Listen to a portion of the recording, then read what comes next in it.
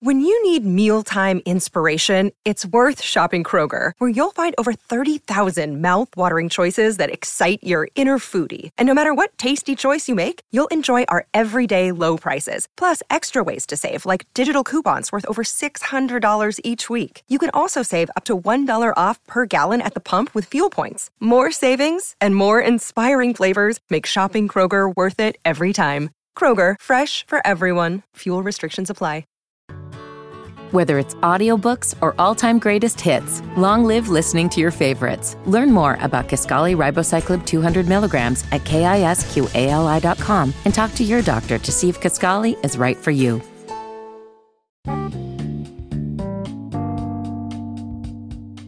You are listening to Any Given Sunday, a part of the Dead End Podcast Network.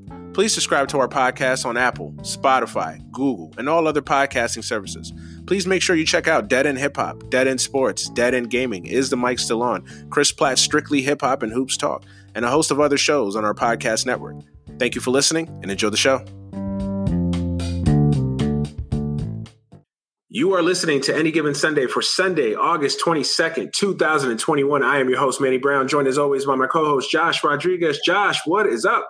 What's going on, man? How are you? It's been a couple of weeks, but that's our summer schedule. People deal with it. That's our summer schedule, man. You know, it's our summer, not so summer hiatus. So yeah, sure. Hopefully everybody out there in the podcast universe is doing okay, doing all right, enjoying their summer, staying cool or warm or safe, depending on where you are in the region. Northeast is going to be hit with a hurricane, so hopefully you guys are staying. Yes, the fact that like the Northeast, both of us being from the Northeast, like the fact that the Northeast is getting a hurricane. I know Sandy and all that, but just like it still just doesn't. Yeah, in my brain, it just doesn't make sense. It doesn't make sense to me either. But it's starting to become like a semi. It's a new normal. Yeah, it's like a semi-normal thing now. Yeah, it's normal now. It's like fucking New York's going to have gusting winds and rain, sideways rain and shit. Like it's in like August. Those freaking movies that were like where the world's ending. That's really what it's like. Well, depending on who you ask, the world is ending. So yeah, it's probably. I'm one of those people, man. I do not have hope for civilization. I'm being serious, bro. Like, I'm at a point now where it's just like I'm becoming a nihilist at this point. Like 1,000%. I can't do this anymore. I can't. I try to be positive. But man, there's things that happen. This is what happens when you are on social media too much, man. And per our careers, we have to kind of be on social media. I mean, it's kind of be pointless if we're doing this and not on social media in some form or fashion. But yeah, man, when you're on social media, it's like you literally just see the terrible ills of the world, and you're just like, yeah. Doom scrolling is real. For real. Is a real thing. But that's why I always tell people, like, yo, you got to take a break from social media sometimes. Like, if you don't absolutely have to be on there, just stay off. Or avoid conflict on social media, or avoid the trappings of social media. But that's hard. That's impossible. Do you know how hard that is for me to do? No, I know. It's easier said than done, for sure. Like it is meme where I'm like, oh my God, these people cannot be serious. Yeah. Oh, I listen. I use Saturday and Sunday as like my break days, like where I only go on social media if it's just for memes and funny videos and shit like that. Political stuff, even sports debates. Like it's to the point where sports debates become toxic. Like I just lay off all that shit. Like basically I give myself like Friday evening from like 6 to basically 11:59 on Sunday. I'm just like, yeah, I'm done. No breaks. Obviously, it's easier said than done. Of course, with our jobs and stuff, it's hard to avoid. But yeah, I'm a doom scroller, man. Like I was in Miami for a little bit, and like literally for like 2 hours one day, I was on the couch and that's where they get you too. Just like Florida COVID cases, Florida DeSantis. Right. Like I'm just like you're on the couch, you're on the shitter. You know, you're in bed at night. I'm at 2 a.m. in the morning, just getting mad. Doom, mad. Yeah, we got a good morning comment here. Good morning. Good morning, wherever you are in the world. Thank you for joining us. Thank you. Good morning. It'll be morning here soon in about 3 hours. Yeah. But yeah, so it's crazy, man. It's crazy that social media basically captures how you feel about the world. But I try to stay I try to stay relatively away from it. I'm not saying I'm successful at it. I'm just saying that I try to. Whether that happens or not. You know what? What's a good thing? Do not get in political debates online anymore. I don't. I used to get so upset. And my wife would laugh at me. She's like, "You don't fucking know these people. Like, why are you like?" It's because it's so And then it's like I just stopped. I gave up. I don't do it anymore. I don't. That's why I had to get off Facebook, was because I did know those people. So like I can argue with people on Twitter all day because at the end of the day I don't know you, and I can be like, "Oh my god, like your views are so abhorrent." Like, but at the end of the day I don't know you. You don't really affect my life personally. But like Facebook, I'm literally arguing with people I went to high school with that I legitimately just like loved as human beings.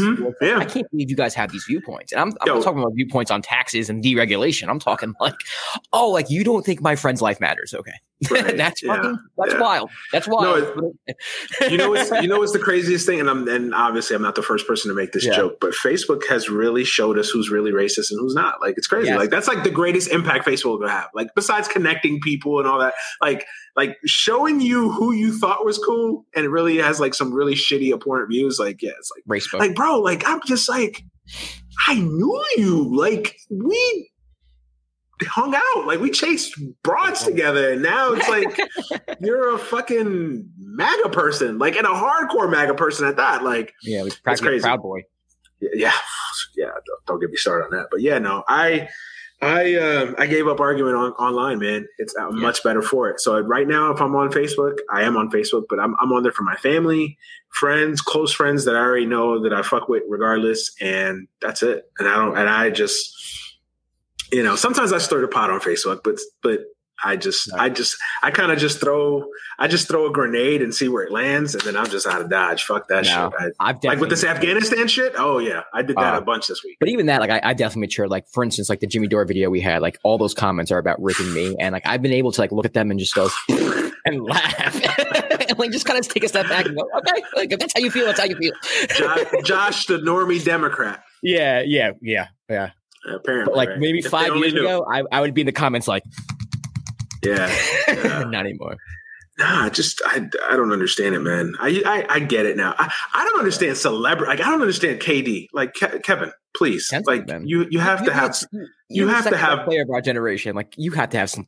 Like you're going back and forth with some dude online that has like 10 people following. And I'm not even like, oh, you got 10 people following. Like, but like literally these people that have no avatars that you're just going back and forth with for what? For what reason? Other than just your own 672-471. Like, right. Like, come on, man. Stop, Kevin. Kevin, you have to have better things. Like, Kevin, go build a homeless shelter. Like go do something productive with your time. Then to do whatever it is you do with your 1,300 burner accounts, apparently. It's crazy. But it is. But yeah, man, how's life? How's everything over at the job? Everything's good. I could make an announcement pretty soon, man. You know what I'm talking about, but I can't say it publicly yet. Yes. So projects are in the works. Basketball season is around the corner, which is a hint at what I will be doing. And, in about a week or two, I'll be able to tell you exactly what that is. But work is getting very busy right now, which is a good thing. Busy is good. So how about you? Busy is good. Same, man. Yeah. Same. Trying to sell a house. Trying to get a house finished building. Podcasting. The usual. I'm a very busy man. The life. How's MLB Bro? MLB Bro's good. Good. I'll probably be on again with Debatables this week. Again, shout out to Mark Gray, my co-host on there, and y'all be making me laugh, man. Just doing different things, man. Just doing different things. Oh man. Just doing different things, man. Trying to stay active, trying to stay busy. Shout out to the boys at the Vanguard, Zach and Gavin. I was supposed to be on this week again to talk about Afghanistan. I'm becoming like a weekly correspondent on there. Yes, sir. That's a good thing. No, shout out to them, man. Those guys. Come on over. We need all of you guys as you can. No, but shout out to Gavin and Zach. They were supposed to have me on this week again, but it's just been such an insane week with work, my day job, and then of course podcasting and stuff that I couldn't swing it. But definitely, I'll try to be on this week to provide another perspective on our main topic today. But yeah, I mean, shout out to your last appearance. It was. Oh, and we are planning. For if we do have some Vanguard watchers and listeners or whatever, we are planning a mashup, an Any Given Sunday Vanguard mashup. It'll be fun. That'll be fun. That'll be fun. Any given Vanguard. Any given Vanguard. That's exactly. Yeah, exactly. Any given Vanguard. We might even have to merge. We'll get our boy Clement. Shout out to Clement to merge the logos or something. Like we'll do it. We'll do it. We'll do it. But no, we're working with that. Something in the works. My hope is something around October, November, where there's an opening in the schedule for both sides, obviously, and then we can just kind of have fun. Yeah, close to some election stuff, and just in general, just shoot the shit for a couple hours. But yeah, that'll be fun. So we're working on that. So stay tuned for that. But yeah, man. Other than that, man, just of course, all the stuff I do with Dead End. I mean, just staying busy, man. So yeah, I can't complain. I would say selling a house is probably taking up most of my time, but you already know my feelings on that. Listen, selling a house has made me hate people more than I already hate people. I hate people. I really hate people. Like, it's just, yeah. You'll never realize how dumb and annoying and vain some people are until you actually try to sell them something, especially a house. Like, yeah, it amazes me the things people say and do and comment on and whatever, but it is what it is, man. But no, I'm good. You want to talk about it? No, I don't, because I've had a good day. Like, honestly, like I had a bunch of showings today. For those who don't know, I'm selling my house. We upgraded our home. We bought a new house, and we're getting it built from the ground up. And obviously that's stressful enough because they're pissing me off. Shout out to Richmond Homes. They're pissing me off for just being incompetent. So I'll leave them alone this week. They haven't done anything to piss me off this week, but no, man, just trying to sell a house. We thought that this was a good market for sellers. It was definitely a seller's market. And for some reason, the seller's market skipped me because I'm having like the worst luck ever trying to sell my house. And it's like, full disclosure, like my house is okay. Like I have a decent house. Only thing is I don't have a big backyard. And apparently for where I'm at, selling my house at the price that I'm selling it, which is $600K, you apparently need a backyard or people won't fuck with you. Like it's to the point where literally, yeah, bro. I've shown you the feedbacks we get. I've seen some of it, but have you? So, do you have anybody else in your neighborhood that has recently purchased a home that you can talk to, or has sold their home that you can talk to? Yes, two houses down. A lady in February. And they said the same thing. We needed a backyard. No, that's the crazy part, right? So, two houses. You need to get two white friends to pose. You need to do that, man. I've seen this. I'm sorry. This has happened a few times where black people have gotten their white friends to stand in as if there was their homes. You take out all your family pictures, you replace it with their family pictures, and that shit will sell tomorrow. The sad part is you're probably right. That's kind of, we do, like when I leave, because sometimes I'm like, before I used to like try to be, I don't give a fuck, man. I've seen it too many times. I've seen too many stories. I mean, there's no data, no studies on it. There's no data. It's one of those things that you can't really even. It's like anecdotal stuff I'm reading, but like, listen, man, like I would try it like at this point. Listen, I've there's times where like I've left the house for a showing and the people will get here. That's another thing, by the way. Like, I don't understand why people schedule an appointment to see a house at a certain time and then show up 30 minutes prior to the time. Like, why do that? That's awkward as fuck. It's already an awkward situation where I'm leaving my house so some random stranger can walk around it. But then it's like you show up all early and shit. So like, it's weird. So why can't you be there? I don't think there's anything that you can't be there. It's more of like, it's one of those like unwritten rules type of thing. It's just like, it's better if the owner's not there, that type of thing. Cause you're not private selling it. So it's not, there's a process and there's a realtor that's going to show them the house and that sort of thing. I don't think there's like you must not be there or you'll be sued type of thing. Nah, it's just more of a common courtesy customs type of thing. You got to get out your own damn house in order for someone to look at it. Yeah. And me with 3 kids, all under the age of 7. Oh my God, that's brutal. And wrap them up and also keep my house clean and show ready, basically like a museum. Anybody that has kids will agree with this. It's fucking nearly impossible. But Yeah, man, it's just stressful because it's stuff that's like out of your control. It's like the yard is the biggest thing. And like the biggest thing with our backyard is like, A, it's not big. I mean, it's decent enough, but it's not big. And we don't really have any grass back there. It's just dirt and gravel. And like, apparently, I'll say it, some of these white folks are just like, no, we need a yard. We need a football field. We need basically like, we need Allegiant Stadium back there. Like, it's essentially that's the feedback you've been getting every day. It's essentially the feedback that we've been getting, man. Like, honestly, and like everything is like, oh, the house is perfect, space wise, it's amazing, price is just right, awesome house. Yeah, it doesn't have backyard. Like, okay, like we literally can have like Trump Tower style gold toilets in every bathroom and like diamond floors, and people are like, yeah, that's great, but yeah, it doesn't have a backyard. Like okay, great. So yeah. It is what it is. I'm not trying to, it's first world problems. And for anybody who's listening or watching, it's first world problems. I'm not trying to stress about it. I get it. You know, there's way worse shit going on in the world. How dare you buy a house? You know, how dare, yeah, exactly. I'm blessed. You see that? I'm blessed and fortunate enough where I'm in a position, you know, financially and career wise to be able to not only buy one house, but to buy another and sell one. So I don't lose sight of that, but yes, it is very stressful. It is very stressful. So, yeah, man, it's crazy. I mean, we get these, you know, just to wrap up on this point, we get these, you know, my wife has the Windermere app. That's where our leasing or our realty company is. And, you know, she gets the feedbacks. You know, our realtor reaches out to whoever's seen the house because he knows who comes and sees the house. You know, so, you know, let's say Josh comes to see the house. So, you know, my realtor will reach out and say, hey, you know, we saw the house today. What did you think? Are you interested? And, you know, they'll basically leave a feedback and they'll leave a feedback through him. Or sometimes they'll go into their app and leave a feedback there. And it gets back to our realtor, which shares it with us and it's all app based as everything is in 2021, right? So, like, of course, we get all of these feedbacks, and it's just the same thing. It's like, you know, but sometimes it's like dumb shit. Like, oh, it doesn't have enough parking. Like, what? You have a driveway? Yes, we have a driveway and a 2-car garage. We don't have enough parking. Like, what the fuck are you trying to park? A fucking semi? Like, what the fuck are you parking here? Like, and like the house across the street from us, our neighbors across the street, like, they have a fucking big ass RV.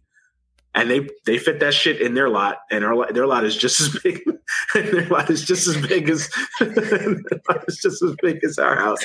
And yeah, they make do just fine. So I don't know what the hell this dude was talking about. We had one lady that was looking at the gutters.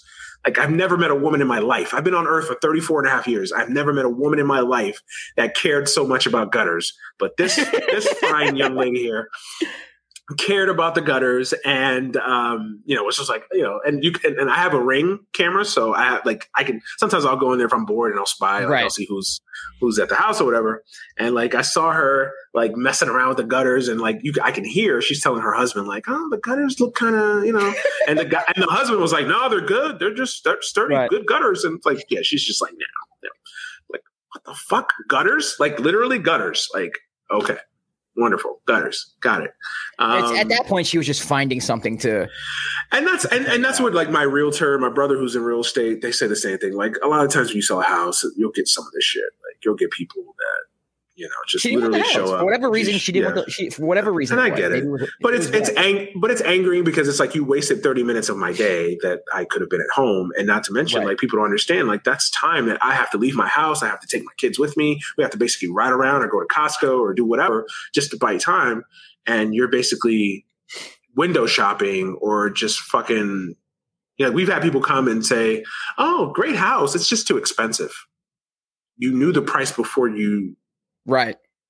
Like you applied to see the house. Getting into. Like, A, my house is market value. B, like, you knew the price. So it's not like I'm just, you know, showing you something. Like, you know, I mean, it's not like I raised the price when you got here. Like, no, you knew the price as you set up a viewing. So it's yeah. But again, first world problems.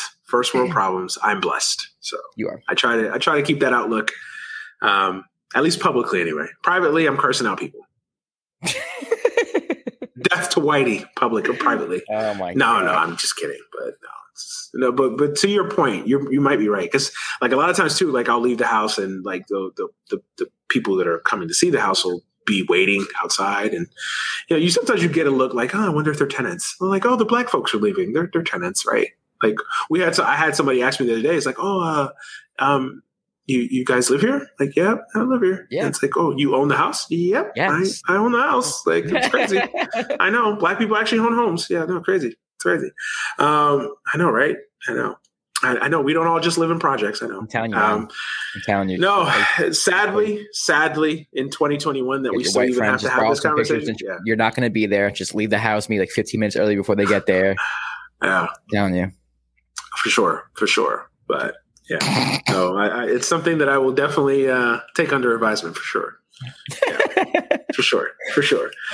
Yeah, man. But let's get into it, man. Enough about life and houses and all that other stuff. Man, where you want to start? You want to start with Afghanistan first, or you want to start with let's do Afghanistan. My lowly Mets? No, you know what? Let's start with the Mets. Because let me just get it out of the way so I can focus all of my ire and my focus on Afghanistan.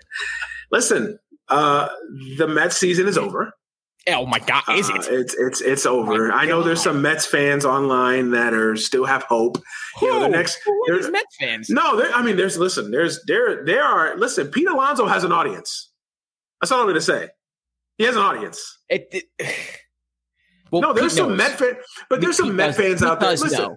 He does know. He knows. And he knows. He doesn't just believe. He knows. But listen, there are Met fans out there that are old. And listen, God bless them. I'm not trying to bash them. God bless them. I wish I could be that positive, and I wish I could be like, no matter, like we could be 35 games out on September 20th and be like, yeah, we're going to make the playoffs this year. I wish I could have that level of positivity. I don't. Not in sports, not in life. I just don't. I'm sorry. That being said, it's over, man. It's over. I mean, listen, I know our next 17 games are against, after the Giants this week, our nenext 14 games are against the Nationals and the Marlins. And we should fare pretty well, but I just 13-1 and even have a shot at the fucking least. And then of course the Braves are playing their toughest stretch. They're playing the Yankees twice. They're playing the Dodgers, Giants. So I get the reason for hope, I guess. No, but it's not happening. It's not happening. It's done. It's done. They won today. They won today. Congrats. Yay. Yeah. It's like, too little, too late. Javi Baez comes back and the season's over. Thanks. Great. Thanks. It's bad when I had a choice between to go to this is going to sound terrible, but I had a choice between going to a Sparks game and a Mets game. And I was like, let me go to see the Sparks. Wow. That sounds awful. I know I'm not even offended as a Met fan. Like, why would you go watch the Mets? Why would you go watch JD Davis strike out at nothing but fastballs? Why would you go watch Pete Alonso strike up at high cheese? My thought process was, it was Friday night. I was like, you know what? Got off of work early today. I live, 5 minutes one direction is a Dodger Stadium, 5-minute Uber ride. In the other direction, I could walk to the Staples Center in about 10 minutes max. I was like, you know what? Sparks, Mets. I kind of want to see. I want to see some WNBA action. Screw the New York Mets. I'd rather watch the Sparks. Yeah. Listen, this weekend was I was done with it this weekend, man. This was the first weekend that the Mets have been playing that I've just said, and I was home all weekend for the most part. And outside of Saturday afternoon, I did some things that I just didn't dedicate any attention, any effort, any energy to the Mets. Like, I was just like, I can't do it. Friday night, I did. I lied. Friday night, 8th inning, bases loaded. They finally got what's his face out of the game because he was just dominating us. And I believed. I was there. I just like Pete asked me to. I believed, and I was there. I was ready. But you didn't know, Manny. You didn't know. You're right. I didn't know. You didn't take that extra step. You're supposed to know. You were questioning it. Yeah. Listen, that's on you. That's on you. That's on the Mets. They lured me back in, and then of course JD Davis does what JD Davis does, which is do nothing in meaningful games. And that's it. That off the Mets go into the night and they lose and that's the most egregious part of this entire skid that the Mets have been on, basically. this month-long skid that the Mets been on. Outside of the Sunday night game against the Dodgers last week, where they got killed 14-4 or something like that, every game has been like 3 runs or less, like literally been close games, nip and tuck battles that have come down right to the final at bats or final innings. And we just can't get a goddamn hit with guys on base. I mean, this is the worst offensive team I've seen in 20 something years of watching baseball. Like, this team is that bad offensively. And they shouldn't be. That's the frustrating part. That's the frustrating part. Like, they should not be, because there's guys on this team that at the very least have the potential. And that's probably the problem too, is like they have a lot of unknowns on this team too, though.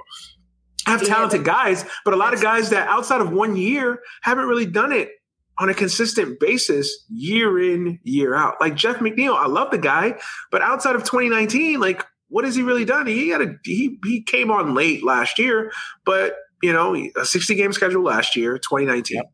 That's all he has on the back of the baseball card. Dom Smith, a great 2020 season. 2019, he was banged up for most of the year, and Pete Alonso came on, so he didn't really play much. Outside of that, what has he really done?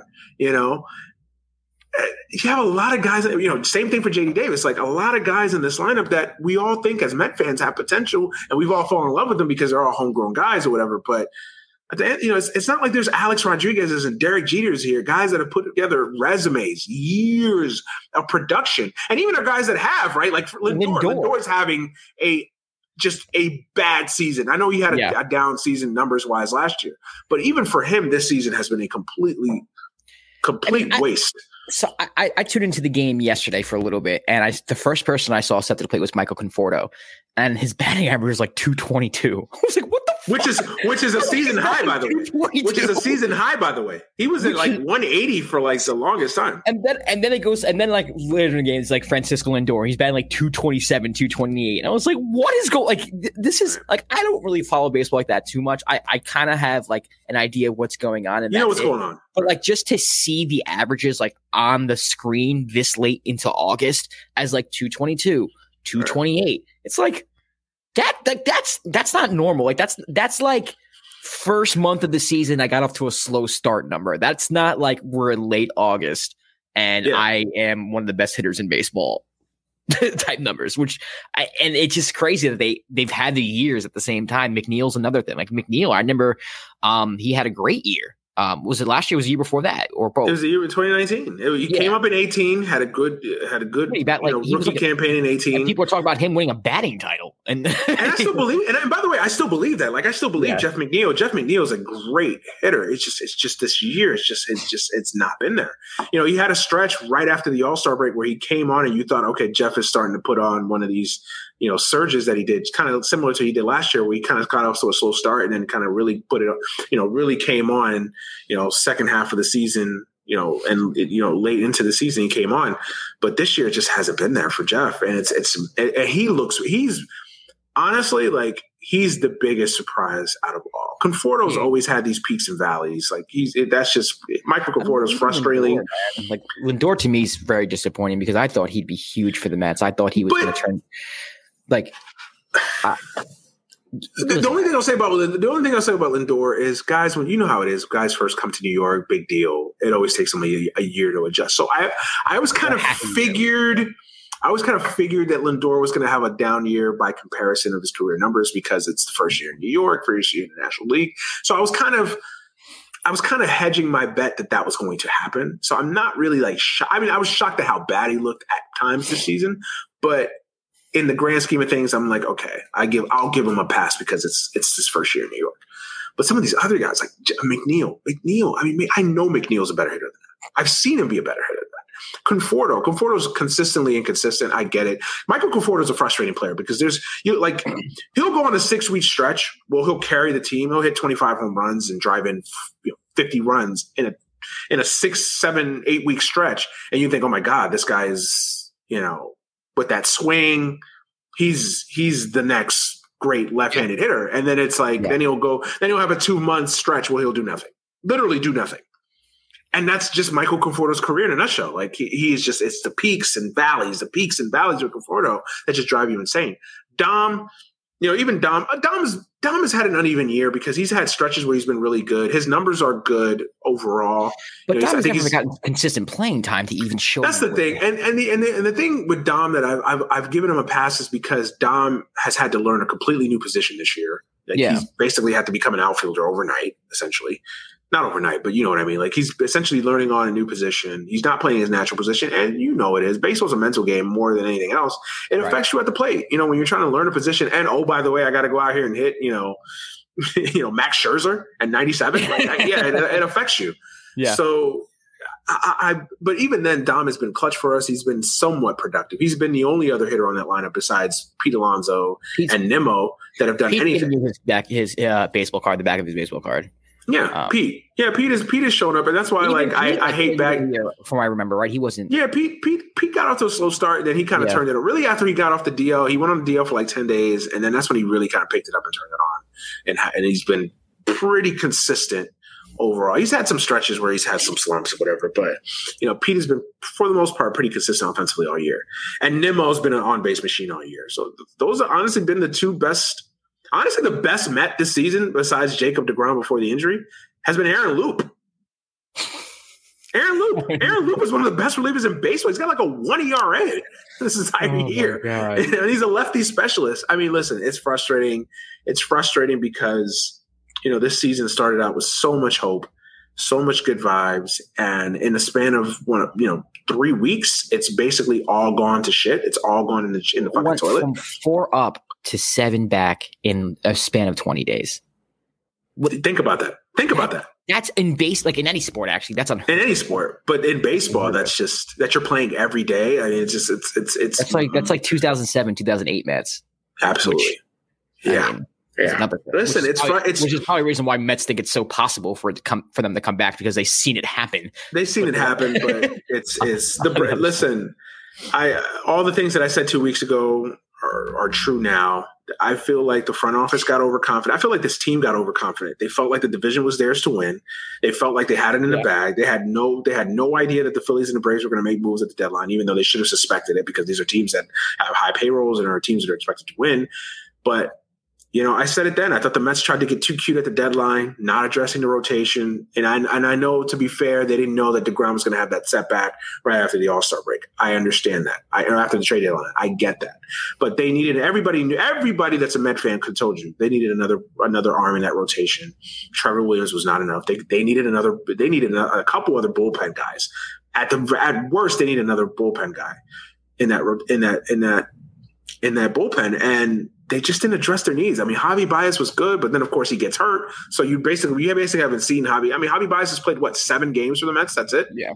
And 7-8 games, if that, and that's it. And ever since then, it's just been a disaster. He's been out, and he came back today. He looked good. He's a presence in the lineup, so that helps. But, I thought the Mets kind of get too cute at the deadline. They didn't address the needs, and the Braves, to their credit and to Alex Anthopoulos' credit, they made moves. The Braves remade their entire outfield in a span of 24 hours. And I give credit to the Braves, and it worked. Yeah. And their run differential is the best in baseball. They've been on fire. Outside of the Yankees, they've been the hottest team in baseball. It's crazy the turnaround that the Braves have made. And I go back to the series before the trade deadline. The Mets had a 5-game series at home against the Braves.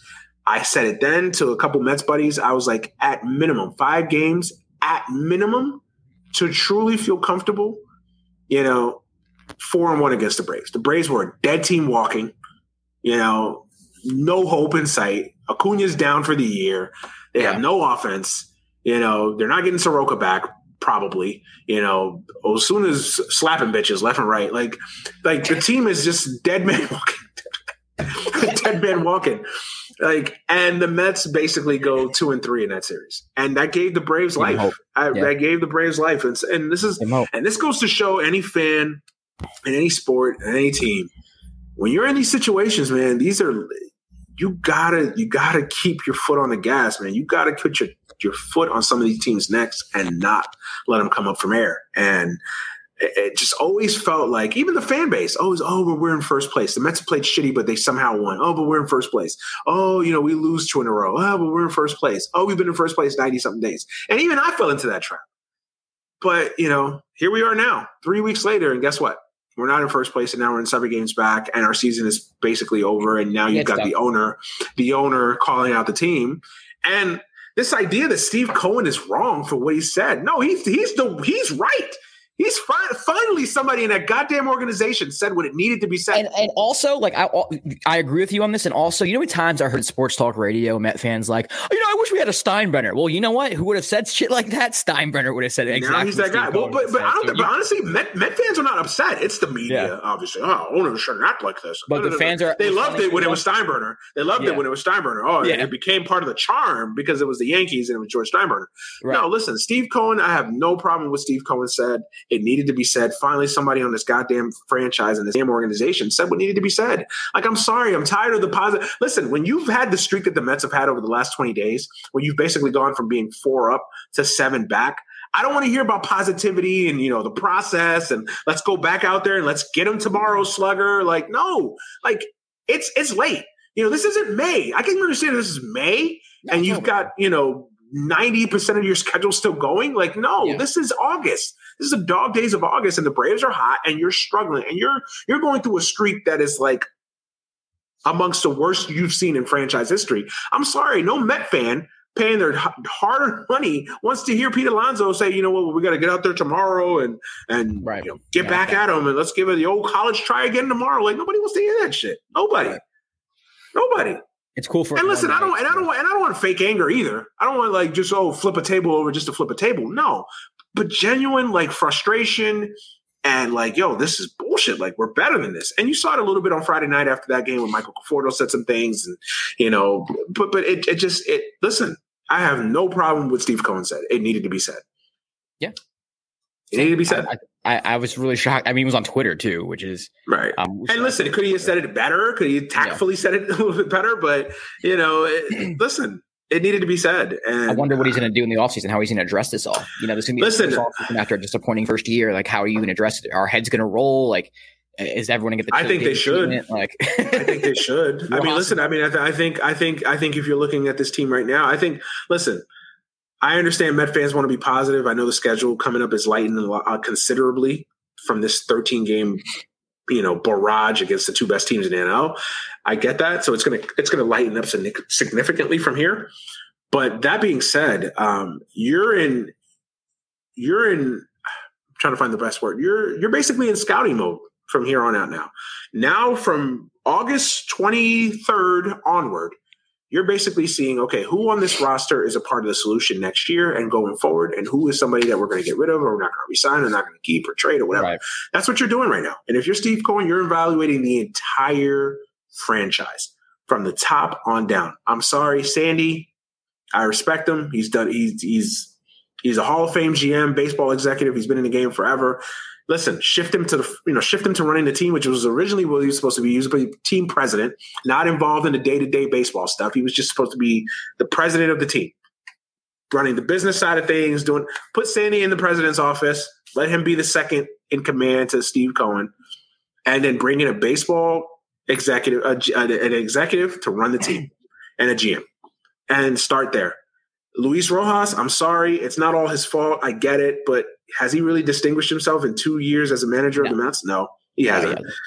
I'm sorry, and I get he's in a Lou. I understand that, but I'm sorry. I've seen enough. He needs to go. And it's not all his fault. Sometimes, but a lot of times when coaches get fired, it's not all his fault. It's not always the coach's fault. Sometimes it's a lot of times it's the players. But you can't fire 25 guys. Yeah, you can't fire 53 guys in football. Right.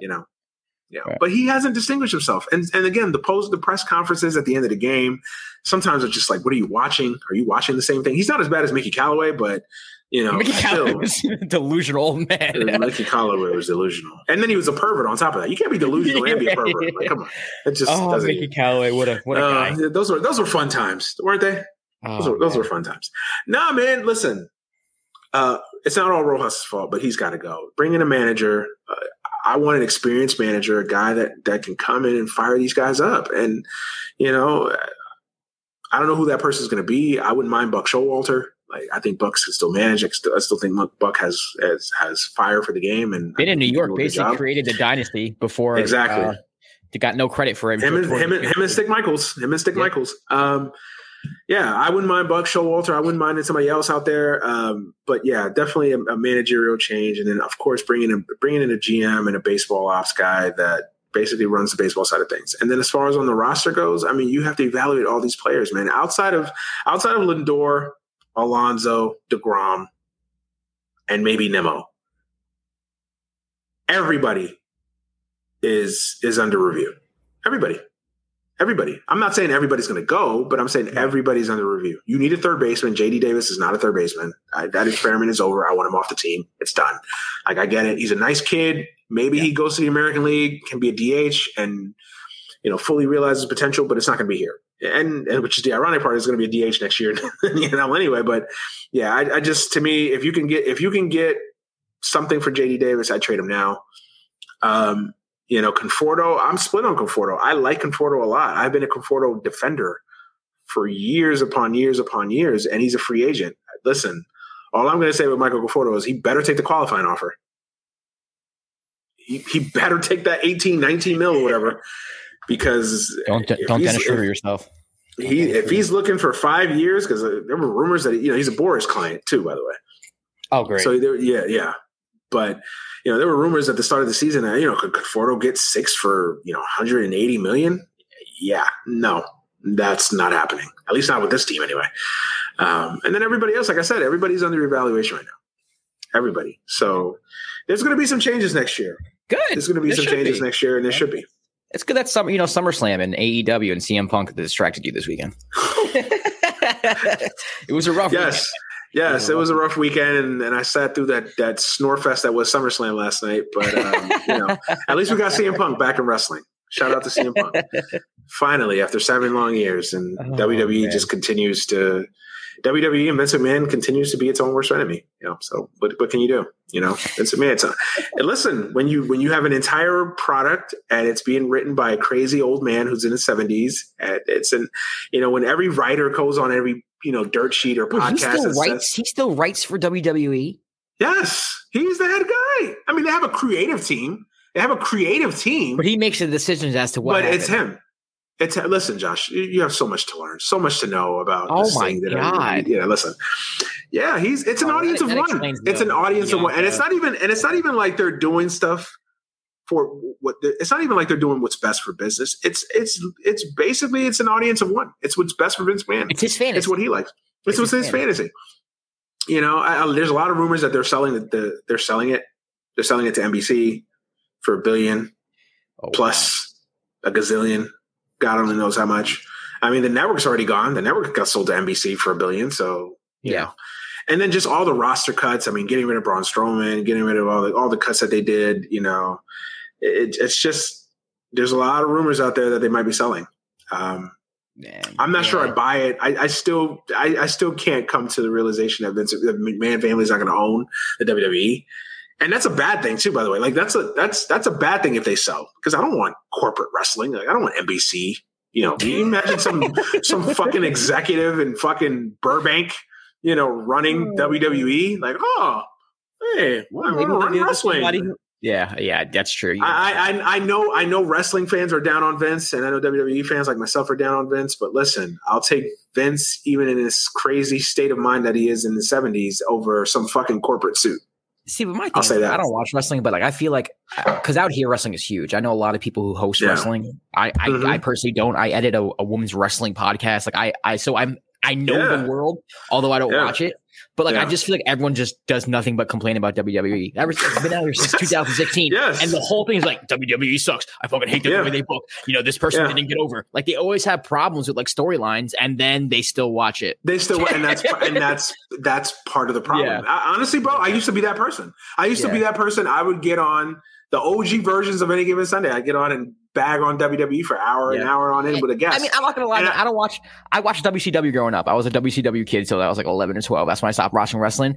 But even SummerSlam, I saw Goldberg was like, what is Goldberg doing into the goddamn ring? You want me to believe that Goldberg is in shape enough to whoop ass in a wrestling ring right now? Like, come on, why are you guys still doing this? Goldberg's literally 97 years old. Why is this guy having matches at SummerSlam? It's terrible. It's terrible, man. Listen, and that's why casuals like me don't get roped in. Because exactly, and that's exactly. I don't watch wrestling. I haven't watched wrestling in a long time.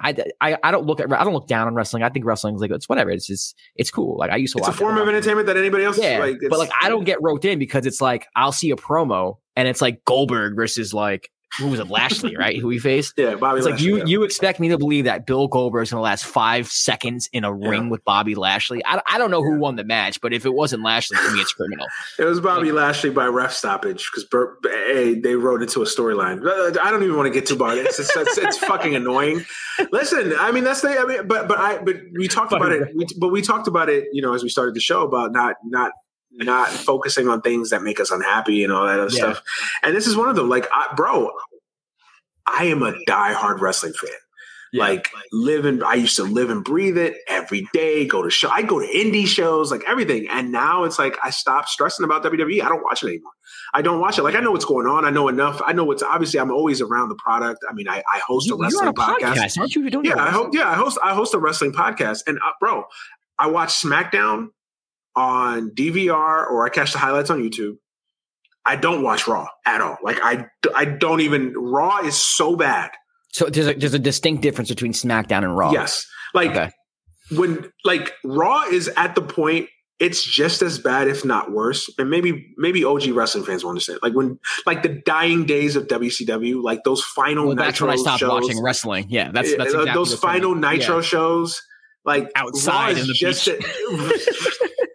Raw is that bad, if not worse. God. I don't watch it. I don't watch it. Like I know what's going on. I know the results. I follow the dirt sheets. I know the results, obviously, because I do host a podcast. I got to know what's going on.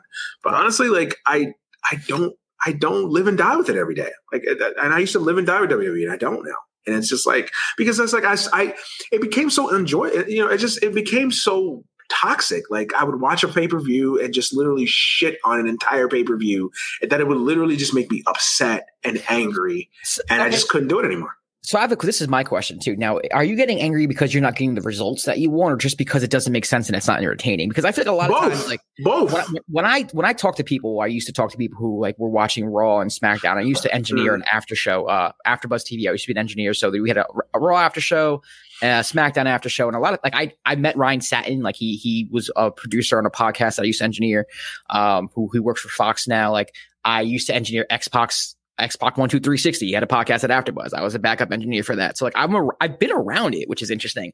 And I found that a lot of times it's like people, and this is my perception, like, and maybe because I was younger, I was like 11 or 12. Like I just wanted to be entertained. Like I didn't care like who won. And I feel like a lot of times people are like, why would you build them up to get into this point? And then like the storyline didn't make any sense. And it's almost like people become like writers and directors. And it's like, dude, just enjoy what's going on. But it's like any show. But it's like any show, right? Like if you watch Breaking Bad and they do something questionable with a character, like you're gonna be like, well, what the fuck? Like, why did Walter White do that, or why did Jesse make that decision? I don't get that or that. It's like watching any movie and watching it from. I feel like people are overanalyzing. It's like, dude, just enjoy the match. Like your guy didn't win. You thought he was gonna win, but he didn't win. Like that's a little wrench. Go with it.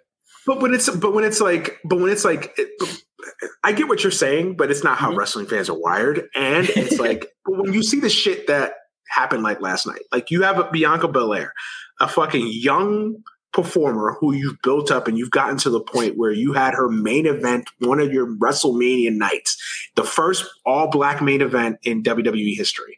And you built that up. You bouquets, won awards for that shit. And then you take this who's a babyface, by the way.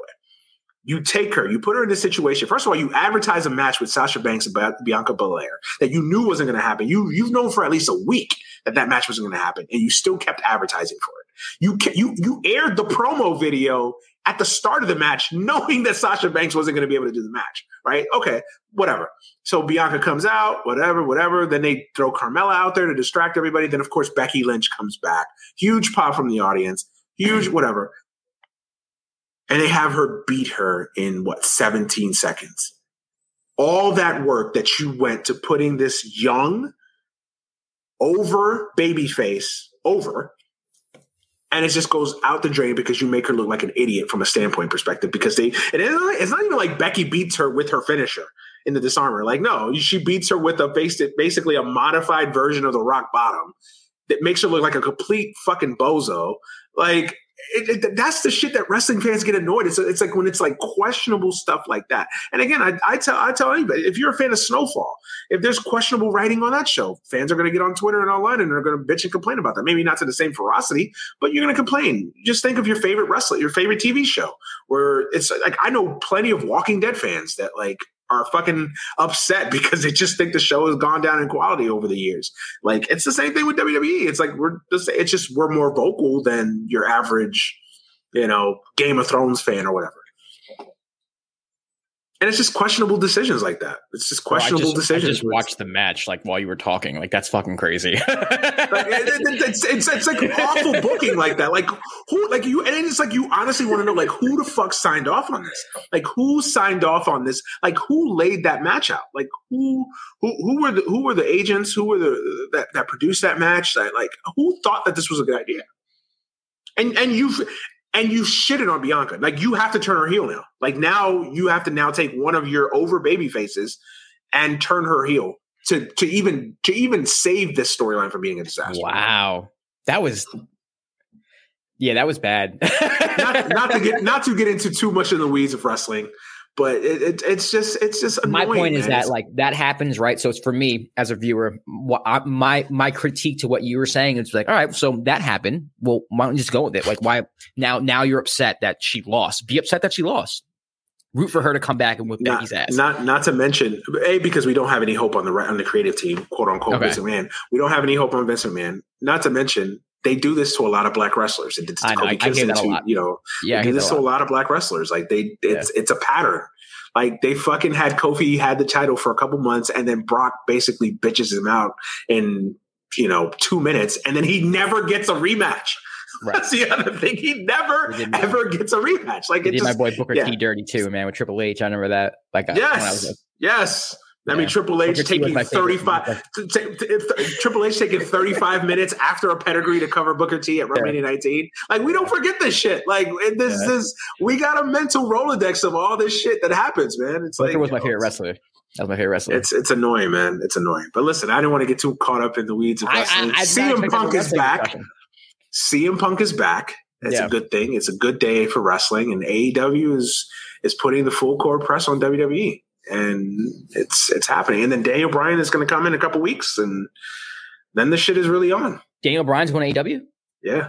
What? Oh my God. I mean, it's not official, but if you basically follow the dirt sheets, and the dirt sheets are basically, for those who don't know, the media people that are in the know, that cover the wrestling business. Back in the day, you used to call them dirt sheets. But one more question: was CM Punk's return a surprise? Did everybody know he was coming out in that moment? Everybody knew. Obviously, again, if you follow the dirt sheets, they knew that AEW. It's one of those things where it's like it's rumors, but it's nothing that's official. But everything is signs are pointing in that direction. So everybody pretty much knew that this was happening. But until it actually happens in wrestling, you're like, there's always that because promoters so like to CM Punk, but they really did not. They weren't 100% sure that he was coming out. I mean, you knew, but you didn't know. If that makes sense, you knew, but nothing. It's not like you had a thing saying, "Yep, CM Punk signed on this day." Like there was rumors. A lot of times in wrestling, there's like backstage reports. Somebody saw a guy backstage, so there's rumors that they didn't. I mean. And there's a thing in wrestling, until it's official, it's not official. Until you see a guy come on TV, it's not official. World. Yeah, it's official. It's an amazing world. It's an amazing world that I choose to be a fan of. I'm casually on the outside, just like Josh is like, what a bunch of fucking dweebs. Listen, I'm the person, like, I don't think anybody should hate or disrespect anybody for something that they like. Like, it always bothers me when people have hobbies that's like, there's people that watch fucking reality. People talk about people who watch wrestling. Say, F you, man. Like, you probably like some other shit too. Like, we all like different stuff. Right. Like, it is what it is. So I don't. I've had people shit on me that I like wrestling, but you watch Love and Hip Hop. Right. Really? You watch Love and Hip Hop. Then you turn on The Bachelor every Monday. Right. Like, it's like literally the same shit. Like, literally the same shit. But listen, I can't bag on people that like the Fast and Furious franchise. Like, I'm sorry. I've never seen a Fast and Furious movie. Listen, God bless them. You like what you like. I've never seen I just don't know who's keeping the Fast and Furious franchise going. Maybe it's Asians. I don't understand why everybody's so mad. I think it's Asians. Why are you still furious after fucking 15 years? Calm down, yo. Stop being mad at things. I don't understand why that movie still exists. It doesn't make any sense to me. And it's become so cartoonish, that franchise, that it's like it's always been cartoonish to me. I mean, it's always been cartoonish. Like, what is this? It's always been cartoonish, but it's gotten to the point of just like it's ridiculous now. It's ridiculousness now. Like John McClane in Die Hard is shaking his head at some of the shit that Vin Diesel does in these movies. Like, come on. Well, I remember when Paul Walker died, like that movie had a lot of hype around it, and people like beefed that up. And they've had two other movies after that, and they're planning another one, I think. So and The Rock is in it, right? Isn't the Rock? No, he's done. He's done after Hobbs and Shaw, I think. Did you know that The Rock and Vin Diesel have it in their contracts that they can't lose a fight on screen? Yeah, I'm not surprised. That's in their contracts. I'm not surprised. And Rock and Vin Diesel can't get along. They have a blood feud. I hear. Yeah, Vin Diesel. Yeah, listen, we've gone off the rails, man. We've gone off the rails, man. Let's get this thing back. Listen, the Mets season's over. The Mets. That's what we're talking about. Yeah, it's trash. It's over. It's done. There's no need to. It's probably the last time we'll talk about the Mets on this show, barring something miraculous, which I don't see happening. Listen, and I'm a fan. If it does, great. Wonderful, awesome, but I just don't see it happening. So yeah, no, it's not happening. R.I.P. to the 2021 Mets season and what could have been. That's what the mantra of this season will be.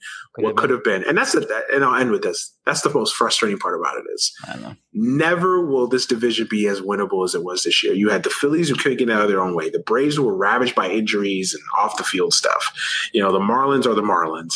Like the Mets, it was golden. It was a golden opportunity for the Mets to win this division this year. And they let it slip through their fingers. And a lot of it is injuries. I get it. The Mets have been ravaged by injuries. But, it's like you had it in the bag, man. There's always next year. Yeah. There's always next year. I guess. Maybe. Maybe. Let's move on. Speaking of there's always next year, that seemed to be the mantra for the military-industrial complex for the last year, wasn't it? There's always next year. There's always next year, right? That's a professional-ass segue shit. Oh, right? my God. That's a good segue right there. No, fantastic segue. It's always next year. That's what the ghouls of the Pentagon and the military industrial complex would tell us, right? There's always next year for us to, get our opioids. I mean, fight for the freedom of and the liberation of Afghanistan and women and Islam and all that good stuff, and democracy throughout the world, throughout the world. Obviously, we went in a lot of different directions on this show, but it's pretty much going to be a one-topic show for the day. Right. I don't know how you can not do a show and not be the overarching theme and topic of the show for this week. I mean, it's unless you've been living under a rock, Afghanistan has probably been the biggest news story in the world over the last 7 days or so. It's finally about to come to an end. This 20-year odyssey, disaster, nightmare, whatever adjective you want to use to describe it, it's finally coming to an end. I'll let you go first because I have a lot of different emotions and anger and a bunch of things that I want to get off my chest. But I'll let you go first, man. 20 years of Afghanistan.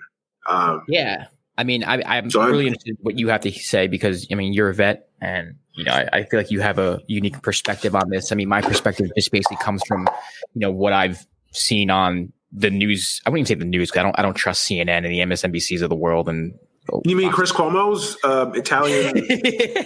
Yeah, I don't trust them too, especially when it comes to foreign policy. Especially when it comes to foreign policy, I don't take. And they're showing their true colors this week, by the way. 1,000%. If there's one thing this week has taught anybody who hasn't been paying attention, I think that you knew this, I knew this, many, but the media loves war. I mean, just it sells. Absolutely, like I mean, pro whatever they can say whatever they want about, peace and whatever, but they every time, there has been any type of threat or talk about us leaving whatever country or bringing troops back home, there's always been some type of pushback by every outlet too, on both sides of the aisle. There's always some type of pushback. And we're seeing that, like, we are leaving Afghanistan. We have been leaving Afghanistan. And I was under the impression that it was a great thing. It's kind of disheartening to see not just the media push back on it, but like so many people kind of fall for it. Like now all of a sudden people are talking about Afghan women's rights, which, don't get me wrong, I consider myself a feminist. Yeah. I will tell people I am a feminist, and I believe in equal rights for all women across the world. But let's not pretend that we were out there in Afghanistan fighting for human rights. That's not the reason why we were in Afghanistan at all. The Taliban is a terrorist organization, but who's been allies with the Taliban? We have been. we created the Taliban. We used the Taliban to fight ISIS, ladies and gentlemen. So we have been in bed with these guys. It's just a situation where it's just like both sides of the aisle, Democrat, Republican, conservative, liberal, you will find very few people who do not agree that, hey, let's bring back our troops. Let's bring them back safely. It's a problem. We have a problem even taking care of our troops when they come back with PTSD or all these type of conditions. And, I think we all can agree that endless wars and wars for no reason are bad. The only people who still want to be out there are people who believe at this point, I don't know how you still believe it, but believe that we're fighting some type of war on terror, which we aren't doing. So Biden coming out and saying, hey, we're coming out of Afghanistan, to me is a good thing. It's a great thing. It's something that I have been preaching, that you have been preaching, that any populist or any non-interventionist, any libertarian have been preaching for the longest time now. Bring the troops home. We're doing it in one of the countries, at least we're doing it. So that's something that should be celebrated.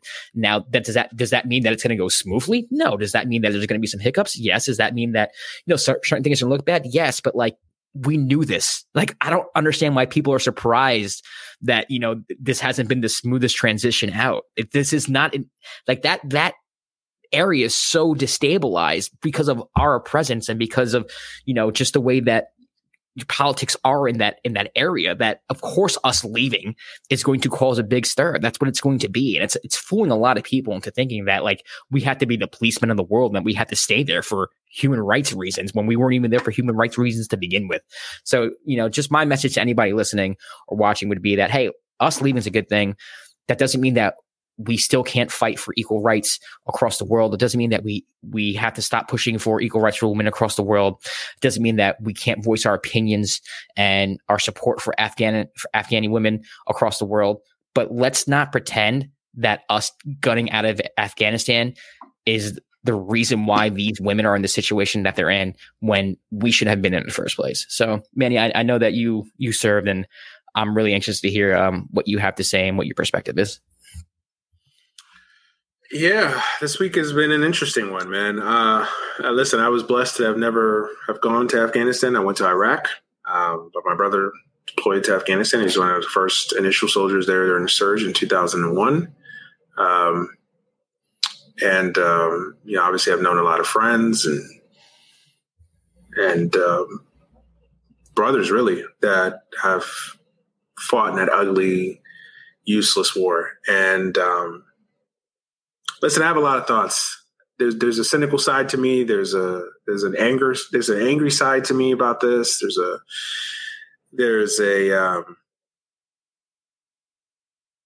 lot of emotions, really. There's a lot of emotions. I mean, obviously the cynical side of me would say, yeah, they're ending this war to start another one. I mean, you can never put it past the military industrial complex. I mean, they did raise the military budget.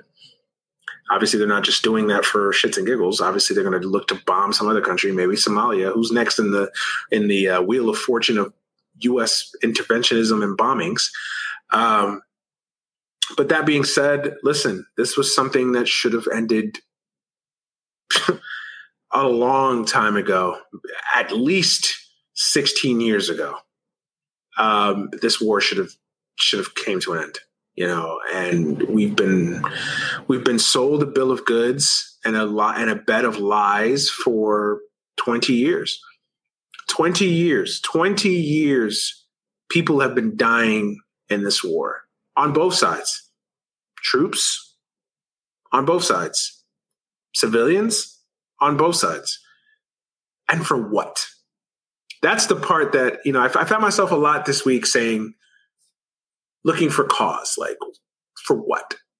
What is the ultimate cause of it? What is the ultimate end game of this? What was the ultimate end result of this? What was the ultimate synopsis we will have from this? And it's just, it's the same thing. It's like another Vietnam, another useless war, bloody war that cost the lives and the well-beings of thousands of American men and women for nothing. And all the while, the U.S. gets to pat itself on the back and say they're the purveyors of democracy and justice and freedom for all, even though they're imperialist and terrorists in their own right. We get to basically pat ourselves on the back and say we're the ultimate fighters of freedom. No, we're not. We're just as bad as Great Britain and the UK. We're just as bad as the Spanish Empire, the Ottoman Empire, any other empire out there throughout history that is colonized and used imperialistic tactics to, advance their own agendas and their own, political ideology or whatever. We're no different. We're the same. The thing that angers me the most, man, is just that, again, we've been in this godforsaken country for 20 years, all the lives that were lost, all the blood that was shed, and honestly, nothing was gained. Nothing was gained. What? What did we do? What did we accomplish? What did we gain? What was the end result? Nothing. For the country, for Afghanistan to be in a worse shape today than it was in 2001, in worse shape today than it was in 2001. Like, why? Why? To prop up some government, a crooked government that never had a chance of lasting? This was going to happen. Listen, this idea that, it could have been handled differently. Everybody all of a sudden became a war logistics expert, right? Like, this could have. In geopolitics all of a sudden. Yeah. Right, all of a sudden, like, this was going to be. First of all, war is ugly. War is ugly, and there's never a good way to end a war. Find me the war that ended good. Like, everybody just shook hands. All right, okay, yeah, this was good, guys. All right, yeah. No. War is ugly. War ends ugly. It's easy to start a war. It's always difficult to end a war. Always. Look back at any war throughout history. It's always difficult to end a war, especially a war like this that was built on a bed of lies and a bed of bullshit. And the amount of lives that we lost and the money that was spent, $2 trillion in 20 years. $2 trillion, again, propping up a corrupt government. Everybody wants to sit here and throw shades at the Taliban. And listen, the Taliban they're nothing to write home about. I get it. The Taliban are evil people. But what was the Afghan government? That president that was overthrown, that left with a car and bags full of money? Bounced. Like, was he? Yep. Bounced. He was just as corrupt. He's just as bad as the Taliban. He's just as bad as the Taliban. And that's the problem. Like, we always talk about in our election system right now, it's the worst. It's that ideology that we subscribe to when we were voting for who our next elected officials are, right? It's it's the best of the worst choices, right? And it's like it's the same with who we get in bed with on geopolitical stages, right? Like it's like we get in bed with these awful, vile people in the name of democracy because we want to further some sort of agenda when we're really not. We're literally just doing the same thing the other side is doing it, and we're just slapping the American flag on it and calling it democracy. It's not. Anybody can sit there and tell you that it's been to Afghanistan. Anybody that's spent 5 minutes in Afghanistan, no, the Afghanistan army, the Afghan police, the Afghan government was crooked and was never going to survive. And this would have happened in 2016. This would have happened in 2005. This would have happened any year in the litany of years that this war has happened. This would have happened. And yes, the images are horrifying. Yes, I hated seeing what happened this week. Those scenes from the airport, that's heartbreaking. Seeing these people, and that's who I'm more I'm upset about. I'll take that back. I'm upset at a lot of people, and I'm upset for a lot of people. Mainly, I'm upset for those civilians, those people that had their countries and their homes wrecked on a war that they didn't ask for, that they had no involvement in, that had no say in. Those people, those are the people that are suffering right now. Those are the people that are going through hell right now. That who knows may end up dying even more or end up getting slaughtered even more by this fucking heinous fucking group. Right? I'm mad for our servicemen and women. Like, I'm mad for them because how many fucking soldiers went over there, got blown up, came back in a fucking pine box, or came back luckily alive but fucked up in the head or fucked up physically? Like, for what? For what? Tell me, for what? What did we accomplish in this war? What did we gain? What did we do? Is Afghanistan better today? No, we talked about it. No, they're worse off today than they were even in 2001.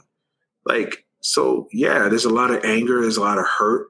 You read the Afghan papers. I recommend everybody go and Google and find the Afghan papers, and you find out the level of corruption and lies that existed in our own government over these last 20 years. They knew this, the U.S. government that knew that this war was unwinnable, that knew that this was a big ass waste of time, and kept propping it up, kept throwing money and lives without a care for any of them, for anybody's life, for anybody's family. Just kept throwing money and lives at the problem. And they knew this war was unwinnable. And that's the biggest crime. The fact that I got to turn on CNN and hear these fucking ghouls like John Bolton and fucking Condoleezza Rice wants to put out an op-ed. George Bush wants to put on a fucking statement. These fucking war criminals, that's who you want to throw at me, CNN? That's who you want to tell me? Who the fuck cares what John Bolton thinks? This fucking bozo who lied us into war, who all of them, Cheney, Rumsfeld, all of them should be in fucking jail. All of them. Because they're all war criminals. All of them. The fact that CNN even was like, these are the people we should have on is disgusting. Right. Not the guy that's writing a book on that Breaking Points had on this week. Sagar and Crystal interviewed the guy that's writing a book on the Afghan papers. Not him, who's on the ground covering this war year in and year out, knows the ins and outs. Journalist. An independent voice on this matter. No, we don't have him on. We'll have John Bolton on. We'll trot out General Petraeus out there. All these fucking generals, the Pentagon. Where's the Pentagon? Everybody blames, the Pentagon. The Pentagon. There's people in the Pentagon that should be fired today. Fired. Thrown on their asses. And that's the nice, and I'm being nice.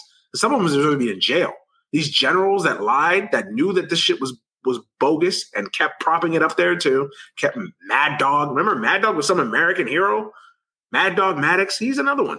All of them. Everybody. Both parties. Everybody's got blood on their hands. And again, I reiterate, soldiers, men and women, people, your next door neighbors, people you knew in your communities, your cousins, your brothers, your sisters. People went and fought in a war, an unjust war, a war built on a bed of lies. And some came back in a pine box. Some came back with PTSD. Some came back fucked up physically. And for what? For what? We learned nothing from Vietnam. Vietnam was the same thing. They always say history repeats itself. No, it's true. It does. Because this is our Vietnam. This is our generation's Vietnam. And I get pissed about it, obviously, because I also served, and I knew a lot of people that fought in a heinous war. I knew a lot of people that came back with PTSD. I have a buddy of mine that committed suicide because of PTSD, because of going overseas. So yeah, this shit is real, and I hate that this war, that the lives of so many men and women are being used as a tool for advanced agendas and fucking neocon perspectives. Like, fuck off. Like, it just drives me insane. And the other thing that drives me insane about it too is $2 trillion. How many times do we hear, oh no, we can't have Medicare for all because the cost would be so much. Oh, we can't have student loan forgiveness or student debt, or we can't cancel student debt because, oh my God, look at all the money that would cost. Oh, we can't fucking, we can't fight hunger. We can't fight poverty. We can't fight homelessness because, oh, who's going to pay for that? Who's going to split the bill? When we're bombing some other fucking country, we never ask what the price tag is of that. When we're intervening in some other fucking country's political elections, we never ask what the price of that is. Never. We never ask where the money is when we're trying to bomb another country or when we're trying to throw money at the problem in Afghanistan. We never ask where the money's coming from. But somehow when it's to help us domestically, there's fucking people that live in communities across this country that have fucking potholes and shitty infrastructure and terrible, terrible systemic issues. Flint still probably doesn't have drinkable water. But no, they don't get $22 trillion. They don't get $2 trillion. No. Afghanistan does. So really? And then you have the audacity to tell me that you can't do student loans forgiveness, or you can't eliminate student loans, or you can't cancel student loans, that you can't do Medicare for all? An infrastructure bill, that people don't want to go over $2 trillion. Like literally, the number is $2 trillion. That they the fact that Democrats and Republicans literally fought while people were dying, going hungry, over $1,400 measly fucking dollars in stimulus checks, while they're throwing $300 million a day in Afghanistan down the toilet. Got to make it 1.9. Can't go over 2, baby. Come on, man. That is the part. Aside from the lives lost and the damage that it was, the irreversible damage that was done to not only our men and women, but the men and women over there. That's the part that angers me the most, man. Because that is heinous. Because that shows you that these politicians don't give a fuck. And these media people don't give a fuck. And you know what? I'm also going to point the finger at us, at voters, at common folk, just like you and myself, because we continue to vote and prop both these parties and politicians alike that continue to get us into these forever endless wars. You bear the responsibility for that too. Look yourself in the mirror. Don't sit there and cheerlead this video or any other video like this. Blame yourself too, because every time that you voted, listen, Obama's got blood on his hands. Bush should be in jail. Forget blood on his hands. That motherfucker's got a fucking tidal wave of blood on his hands. That fucking war criminal. Obama's got blood on his hands, like I said. Trump's got blood on his hands. And even Biden. I gave Biden credit because it took a lot of guts to have that press conference this week and pull us out, because he couldn't have gone against his word. He could have, but I gave him credit. That's the best thing. Listen, I don't care what anything else that Biden does. Listen, I'm a staunch progressive through and through. You know that. But I will give him high marks on this. It took guts to do what he did this week and to stand by it. Yeah. When you could argue it's political suicide. And he stood by it. But even he has blood on his hands. He's vice president for 8 years. I mean, he's vice president for 8 years, and he was in the surge back when Obama was. He said he was against the surge, but at the same time, it's not like. But here's another thing: it's not like we're just in Afghanistan. It's not like we're just bombing Afghanistan. Right. Like we're bombing Somalia. We're bombing Syria. Look at the instability all across. Biden points, I guess, for getting us out of Afghanistan, but what about everything else? And that's you're absolutely right. You're absolutely right. And I'm giving him credit for at least sticking through Trump's initial plan to get us out. Right. And that's the thing, Trump, and to give Trump, some type of credit, he started the withdrawal of it all. He did hand it over to the Taliban. Literally made a deal with the Taliban. That's not like me being hyperbolic, Trump handed it. No, he literally cut a deal with the Taliban. But here's the thing. Yeah. The initial plan was to get the Taliban and the Afghan government together and for them to work out a peace agreement. Right. The Afghan government refused to deal with the Taliban. Right. There is a civil war. And Sagar, I know you can't stand Sagar, but Sagar said something this week that, or maybe it was a phrase that he borrowed, but whatever. But he said, people need to start understanding that the enemy gets a vote too. They get a vote too. It's a war. The enemy gets to say so. You may not like it. You don't want to like it, but they get a vote too. They get a say in this as well. And you can't get two parties to negotiate if one just absolutely refuses to meet anybody halfway. Forget halfway, refuses to even negotiate. And the Afghan government, that's a fact. They refuse to negotiate with the Taliban. So what do you want? What do you want the administration to do? And again, I can't stand Trump. This isn't about Trump. This isn't about Trump right now. Or our hate for Trump or whatever. It's about our foreign policy. 20 years. Our 20 years, 40 years. Specifically Afghanistan. Yeah. It's a broken system. It's a broken system. It's a system that keeps getting propped up by the media. Again, this is the biggest thing that anybody that didn't know or didn't have their ears to the street or didn't understand why we're so passionate about this. Look at the media. The media has covered themselves in neocon bullshit this entire week. Oh, how could you? That's a sign of weakness. And the media. And listen, folks, don't be so surprised. War is big business. Think the media's not banking on Afghanistan? They're banking on this shit. That's endless reels of bombing. They don't give a fuck whose lives are getting lost in this chaotic war. They don't care. They don't give a fuck. They don't care. These media executives, you think Jeff Zucker, he's not sending his kids off to fight? Right. The head of CNN, you think he's sending his kids off to fight in Afghanistan? No. It's your kids. It's the kids in your community that are getting off to get sold, to go fight. We can't pay college athletes because God forbid, giving a 20-year-old that much money, but we could go send a 20-year-old to go bomb Kabul. Right. And we could do that. We could do that. It's just, I'm angry, man. I'm angry because, again, 20 years, all the lives that were lost on both sides. And for what? For what? Just for nothing. And I had this conversation the other day where it was just kind of like, I was on Instagram and, a lot of conservatives that I went to school with back in high school, like they're really against what's going on, especially military wives. They're mad at Biden for, what's going on. And I come to the realization that it's not so much that they're mad at the fact that Biden has withdrawn the troops, but they have to feel like their husbands missed birthdays, missed holidays, missed all these events for something. Like, bro, and a lot of it is like, you get what I'm saying? It's like, no, it's a reaction of like, so you're telling me that we're leaving, Afghanistan has fallen to the Taliban for what? Like, why was my husband? Why was my brother? In 17 days, no less. Right. Like, people like to bring up Saigon. Yeah. Like, a lot of people brought up Saigon.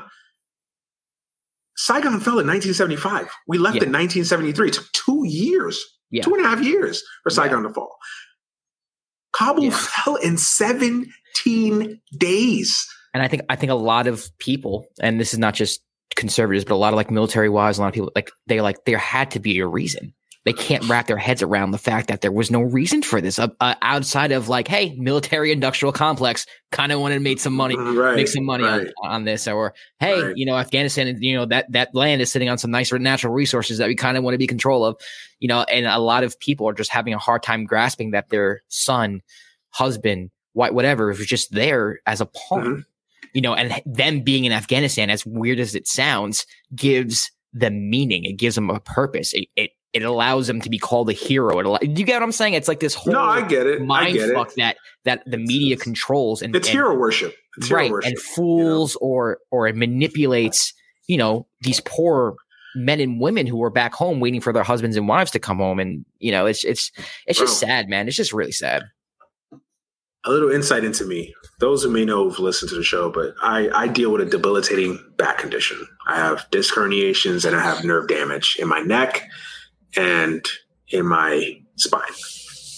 And, I'm pretty much, I may need some sort of spinal fusion, maybe even some thoracic outlet syndrome surgery in my future here, my near future.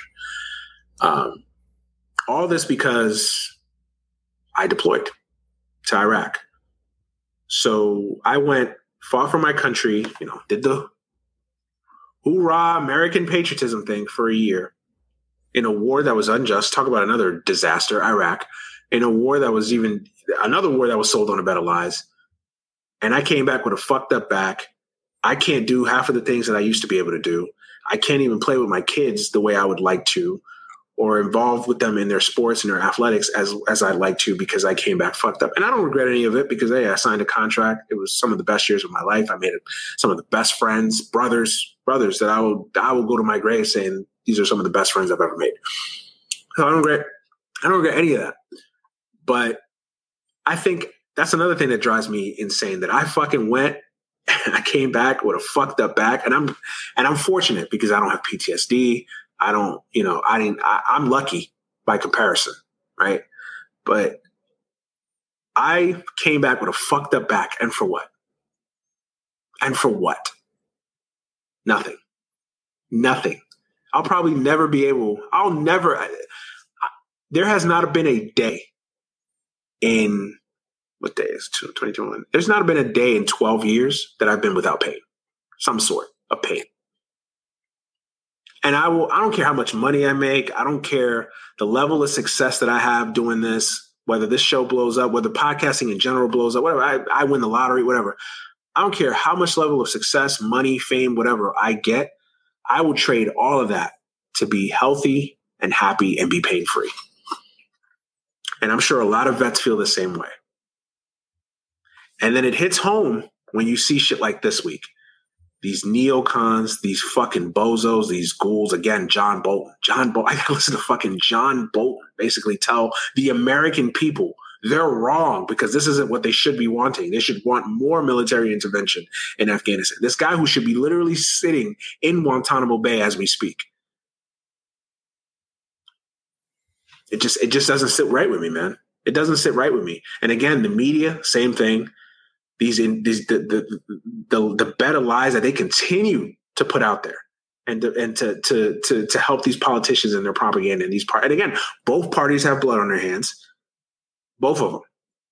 This isn't left, right. This isn't conservative or liberal. Both parties have blood on their hands. The Pentagon has blood on their hands. The media has blood on it. Anybody who perpetuated these lies and these propaganda for 20 years, you have blood on your hands. And look at yourself. And voters who continue to vote for these politicians and vote for these fucking neocons and neolibs, you have blood on your hands too. And that may seem hyperbolic. That may seem like, oh, how can you say that? No, it's true. Because if you vote for people like Ted Cruz, the Dan Crenshaws of the world. Don't get me started with him. Jesus Christ. You have blood on your hands. Yeah. You're just as bad as John Bolton. You weren't making the decisions, but you're basically endorsing everything that they do. And it's beyond me, man. And again, it bothers me because now all of a sudden everybody cares about Afghan women. Right. Now everybody cares about the people of Afghanistan. No, you don't give a fuck about any. You don't give a fuck about Afghan women. You don't care about women's rights in Afghanistan. You don't give a shit about any of that. These back to brunch liberals now, they care about Afghan women. The fuck off. No, you don't. No, you don't. You couldn't. You wouldn't have known Kabul from Madison, Wisconsin 2 days ago. You don't care. You don't care. You care now because the media is showing you pictures and horrifying footages. Oh no. As you're having your brunch and you're drinking your mimosas, now you feel horrified. Fuck off. No, you don't. You don't care about these people. Some of these people, these rich white liberals, I'm going to say it, rich white liberals who don't have family members that would be caught dead being in the military. Now they're horrified. Now they feel some type of way. Look at the mom that probably lost some lost a kid, maybe two, to war.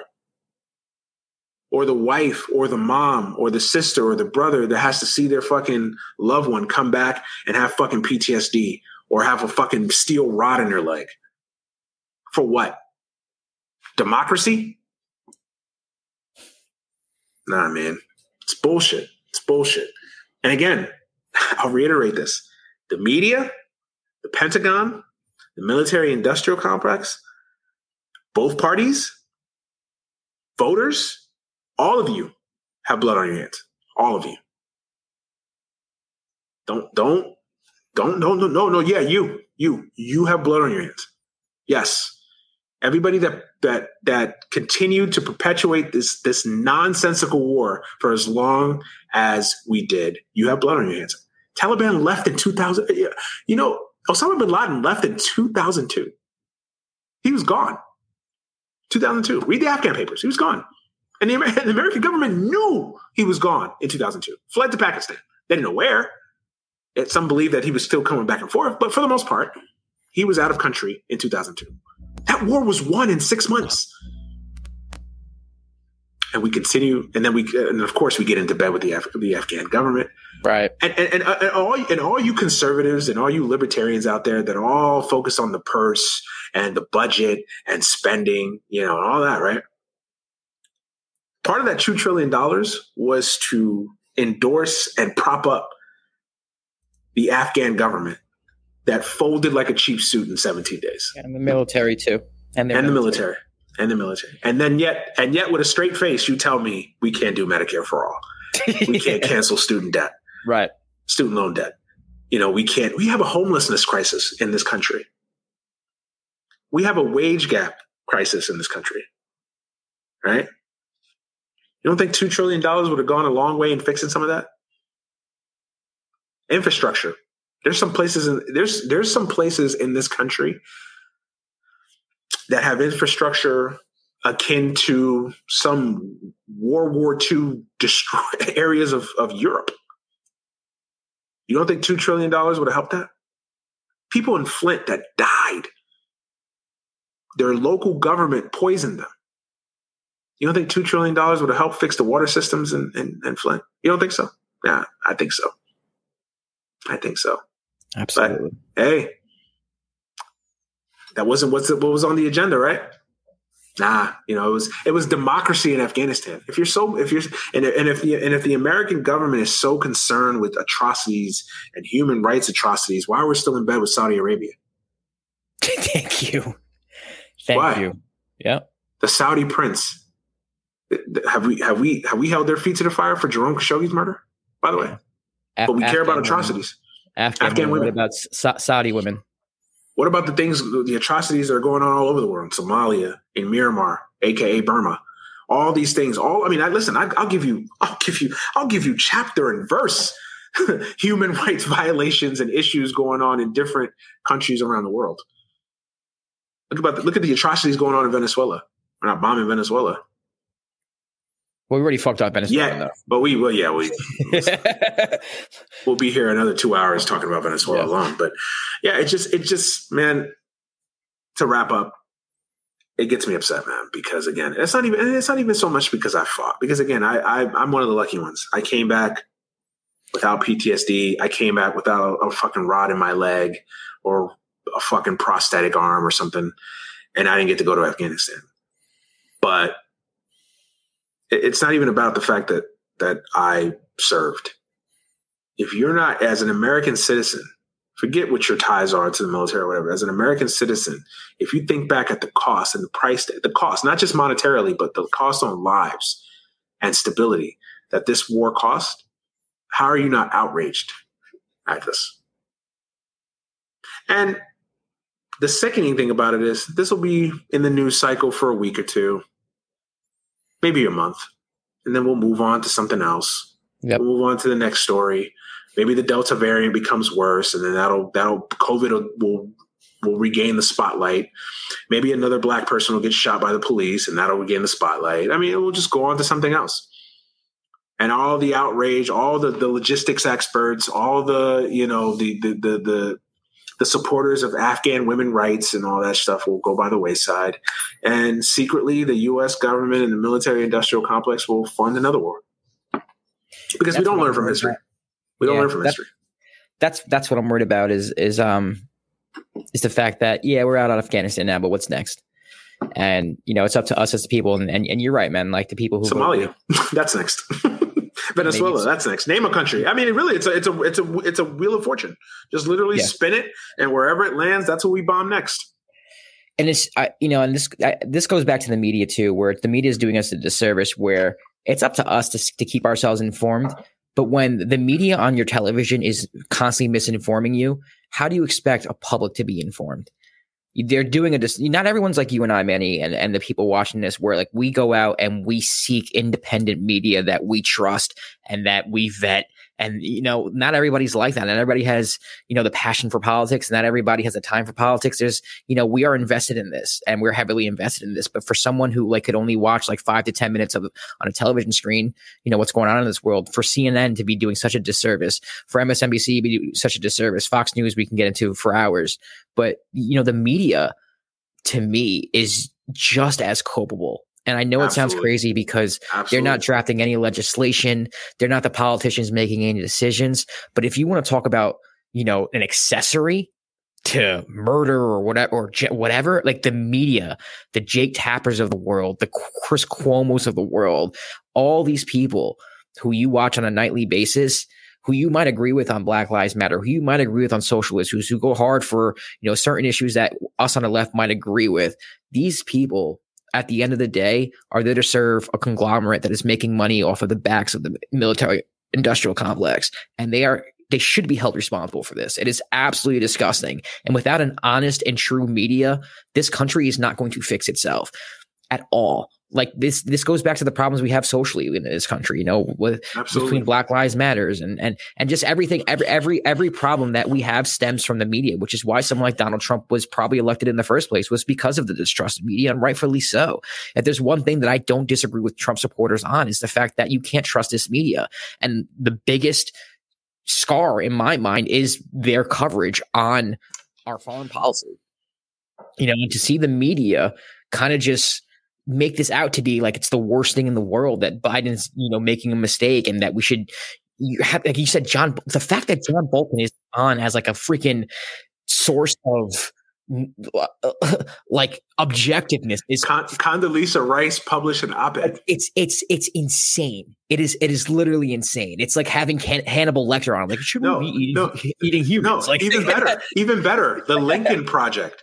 The Lincoln Project filled with nothing but Republicans that served on the Bush administration, that and all were complicit in the lies and the bullshit of this war. Right. And the fact that liberals, all because they wanted to dunk on Donald Trump, or they wanted to win the resistance against Donald Trump, they got in bed with the Lincoln Project and these fucking ghouls. What do you have to say for yourself? Who created this fucking monster? Yeah, no, I agree with you. I'm not the type of person. I've always agreed that the media has been toxic in this country. I don't like getting into that conversation with conservatives, though, because I don't think they are able to distinguish the differences between CNN and Fox News, and I think there is a huge difference. But for particular topic, particularly foreign policy, it's all the same. You can both sides be on this. The difference is subtlety. Fox News doesn't hide what they're about. They're propaganda. Right. While CNN paints it as news, even though they're propagandists as well. So, and MSNBC, they might as well be Fox News light, just on the opposite side. They try to be. It's disgusting, man. It's disgusting, man. It's just for an accessory to this. It's the media. I think the media has played such a horrible role in our presence overseas, and they're just as culpable. And I don't know how you hold the media responsible, but something has to be done. And you know what upsets me more, and a lot of things upset me apparently, but you know what upsets me even more, right? There's a lot of voters that just don't pay attention to foreign policy. It doesn't, and I get it to a certain extent, right? Because when you've got issues going on in your community, and it's confusing. It's confusing, right? Because you don't know what to disseminate. You don't know what the fuck. You can't tell the difference between Taliban and Al Qaeda and ISIS and who the fuck. It's confusing, right? Plus, you got a lot of plus people live in fucked up. Listen, the country's fucked up in a lot of ways, right? And if you live in Flint, you think you got time to figure out what the hell is going on in Kabul? No, you got your own issues at home. You got your own Kabul at home, right? So I get it, but if you're one of those folks that's fortunate to live in a decent area where, listen, every area has issues, right? Every state has issues and their own problems. And I'm not trying to minimize one area versus the other. But if you're one of those people that live in an area where you're lucky enough to not have as many of the issues as, say, this city compared to that city, foreign policy is important. And I think voters should understand that. And this is why this is important, because these things affect you. They don't affect you directly, but they do affect you, and they do affect a lot of what they affect media. They affect politicians and who funds them. Like, foreign policy is important. It is very important. Yeah. And we need to pay attention to this shit, and we need to understand, and we need to start putting in politicians in DC that are anti-war and anti-forever wars on top of that. And this interventionist ass fucking agenda that a lot of politicians and a lot of government officials are with, that we need to end this shit, man, because again, the cost is too great. I agree on both sides. I think it's hard to overcome the hero worship that, our country has towards our troops. You send troops out to war and it's like, oh, they're fighting for our freedom. They're fighting for our country. And you have that's another thing. That's another thing. I don't mean to cut you off, but this shit is triggering, man. Every single one of you remember I said how voters like you and I have blood on your hands. You think you don't have blood on your hands because you think you do the right thing in an airport. You salute for a platoon of soldiers as they come through a gateway or a gate or a terminal.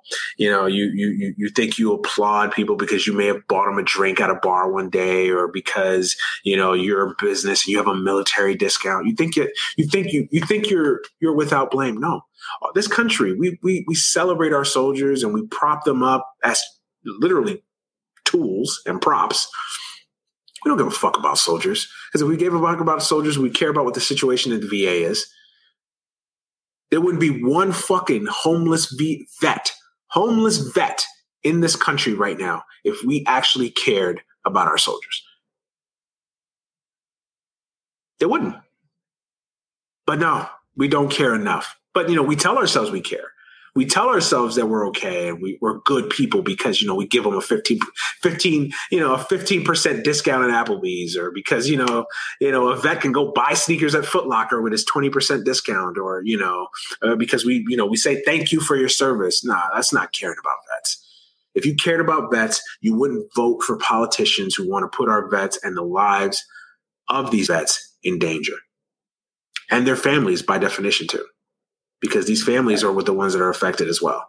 You know, imagine a mom that sent her kid off to fucking Afghanistan. Her kid comes back and fucking a steel rod in his fucking leg. You don't think she's affected?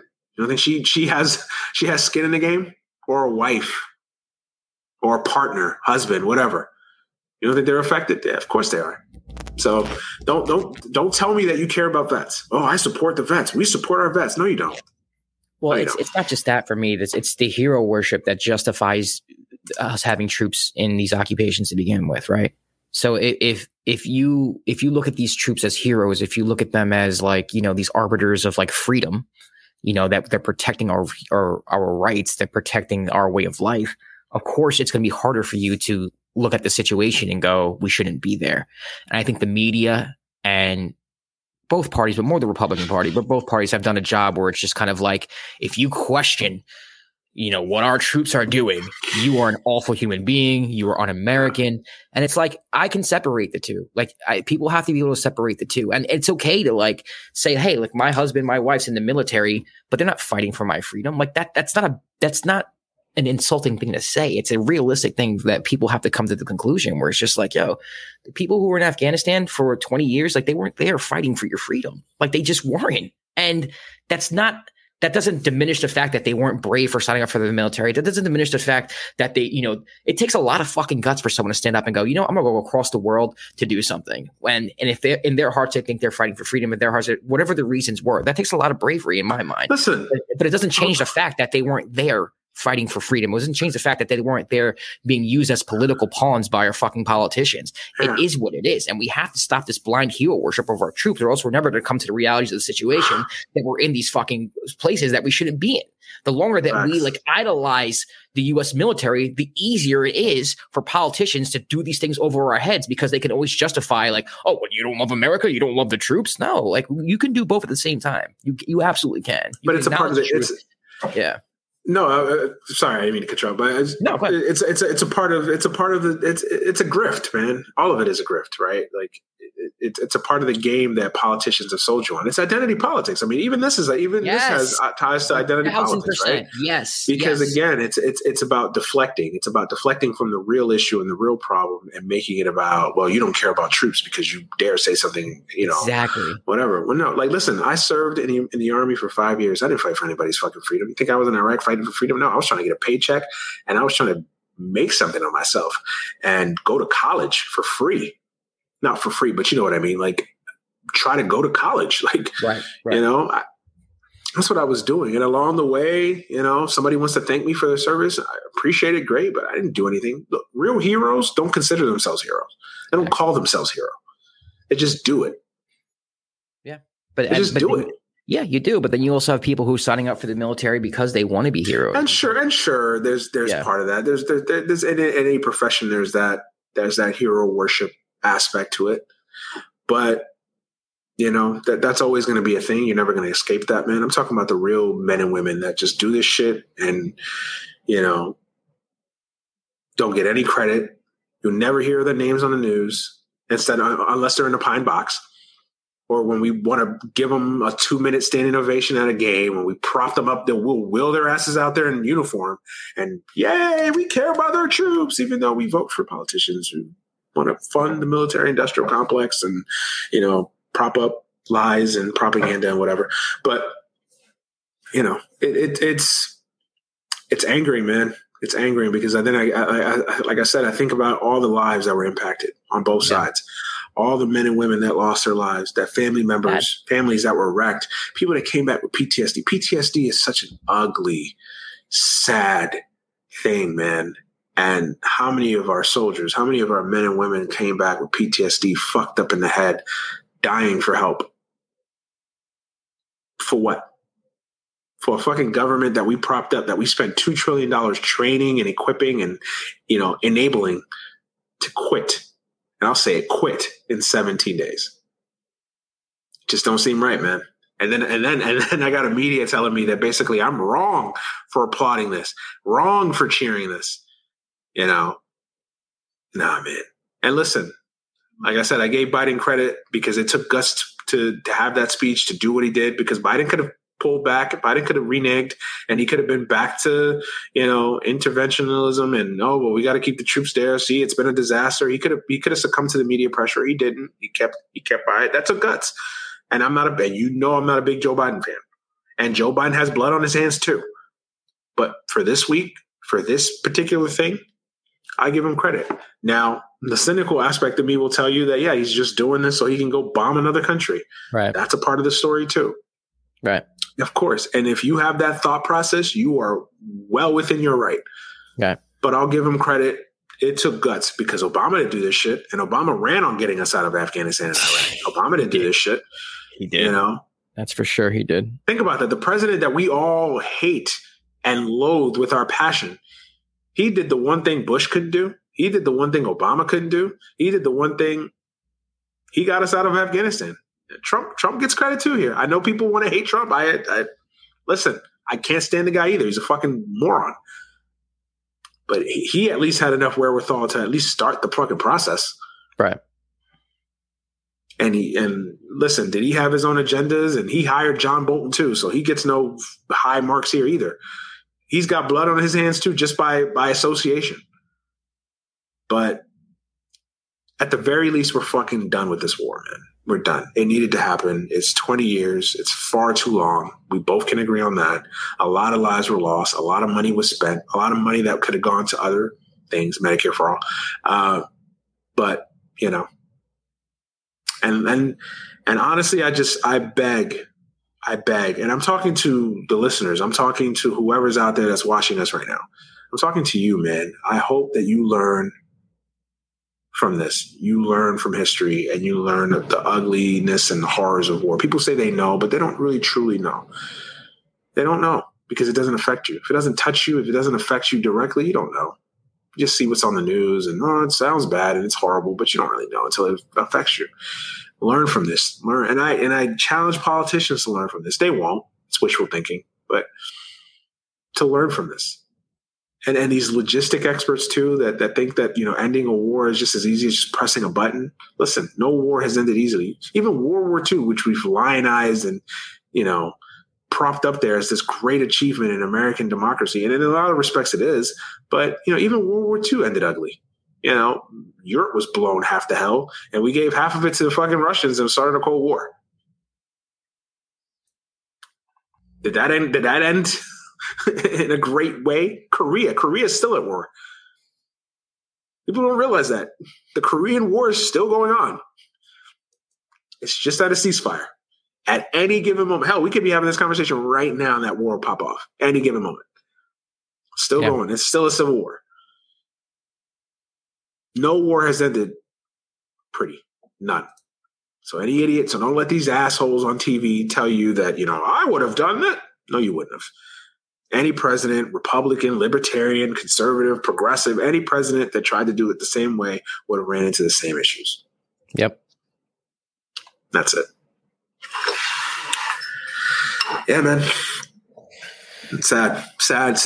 And I hated seeing what I saw this week. I hated seeing the horrific footages of people, at that airport, people getting left behind, of interpreters not knowing what their status were. I mean, those people are dead. They're dead. They're dead if we don't save them. Yeah. And I hate that. No one, and everybody that's applauding Afghanistan ending, no one's applauding what happened, or no one's saying that this isn't a terrible day. This isn't a celebratory thing. Everybody hates what happened, but it was time. It's the best, worst option in a lot of ways. Right. In a lot of ways. So I just hope we learn from history. We won't. We won't. No. I'm sure if podcasts were a thing back in 1975, I'm sure people would have been saying the same thing about, Saigon. This is our Saigon. This is our moment. This will be a generational thing. You'll remember. You can't, the way the media is. It's not just like the cable news networks. It's also like the newspapers. Like, yeah, it's like the media in general. The media in general. The media in general, man. And again, war sells. War sells. You know how many contractors and defense contractors are littered across DC? They're down. Everybody knows. It's a grift. Everybody's in on it, and that's why they're upset too. Don't doubt that. That's why they're upset, because they know the grift is up. For now, they know the grift is up. They'll reread that. They'll find something else. Yeah, they'll find something else. Yeah. But yeah, man. I don't even think we could follow up anything else with talking. No, we should just leave it there. We'll just leave it there, man. Listen, I pray for those people in Afghanistan. I really do. Hopefully we can get some of those interpreters and those local nationals that helped us throughout these 20 years. We can get them out of country. Hopefully, I pray for the people of Afghanistan. I pray for the families and the men and women that fought in this hellacious war. I pray for you guys. And hopefully, like I said, I'll do my part on this show. Hopefully we all do our parts, either at the ballot box or just getting out and through activism, through just talking, to prevent another Afghanistan, another Vietnam from happening ever again in our kids' lifetime. Right. But that's the best thing we can do, because politicians are not going to do it. The media is not going to do it. The military industrial complex is not going to do it. They're not going to end their own grift. So we got to do it. That's our responsibility. So hopefully we heed to that, but I doubt it. I doubt it. All right, man. It's enough trying to save the world for 1 week. We did our best. Yeah, we did our best. But yeah, man, if you like conversations like this, and then you like discussions like this, I mean, obviously not every week will be as deep and as personal as this one, but if you like more of this, subscribe to our YouTube page, man. Any Given Sunday podcast on YouTube. You're watching us here live, so subscribe and hit that like button and subscribe and leave a comment. Obviously follow the podcast and subscribe to the podcast on all platforms. We're available everywhere: Spotify, Apple, everywhere you can find podcasts for free on the internet. We're there. And then, of course, go follow the show on Twitter at AGS Pod. On Twitter, AGS Podcast on Instagram, Any Given Sunday on Facebook. Yeah, go check us out. Go support. Again, leave us a review. Let us know how we're doing. It's important to the show. It helps us continue to do what we do best. So yeah, definitely. And then, of course, go follow me on Twitter at the Manuel Brown, Instagram, the Manuel Brown on Facebook, all that good stuff. Josh, you got anything for the listeners before we get out of here? Follow me on Instagram, Twitter at Josh_Rodriguez_. Yeah, that's it. I mean, all my other podcasts are on hiatus right now, so I'll let you know when they come back. Yeah. And also go make sure you check out all the slew of podcasts that we have on the Dead End Podcast Network. Go check out Dead End Sports, which I'm on. I haven't been on in the last couple of weeks, but I'll make my triumphant return here soon. Also, go check out MLBBro.com. Go check out all the stuff we have going on there. Yeah, just go support, man. If you like content, if you like podcasts and stuff, just go check these things out, man. I think we do a really good job. Josh on his side of things, me on my side of things, we do a really good job. So yeah, definitely go check that out. But yeah, enough saving the world for one day. We are out of here. For Josh Rodriguez, I am Manny Brown. This has been Any Given Sunday, episode 84. We are out of here. Peace.